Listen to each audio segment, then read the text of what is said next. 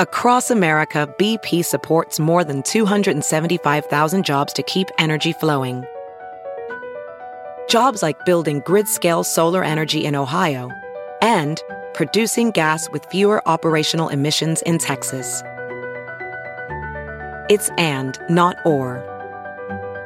See what doing both means for energy nationwide at bp.com/investing in America.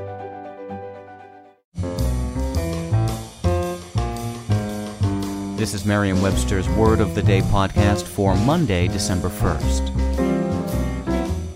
Brought to you by the new Merriam-Webster's Advanced Learners English Dictionary, designed for students and teachers of English as a second language.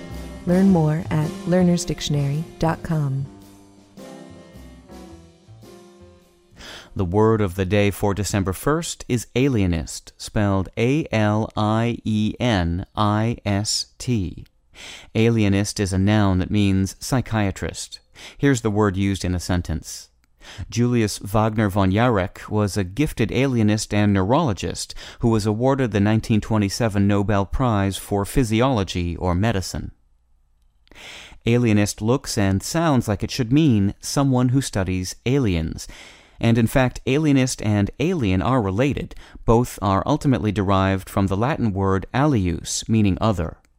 In the case of alienist, the etymological trail leads from Latin to French, where the adjective aliene, meaning insane, gave rise to the noun alieniste, referring to a doctor who treats the insane.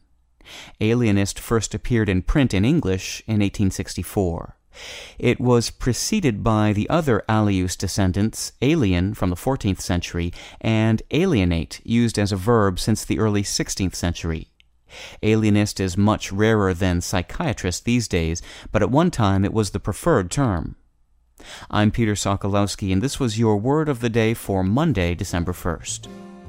Visit the all-new learnersdictionary.com, the ultimate online home for teachers and learners of English. A free online dictionary, audio pronunciations, custom study lists, and interactive exercises are available now at learnersdictionary.com.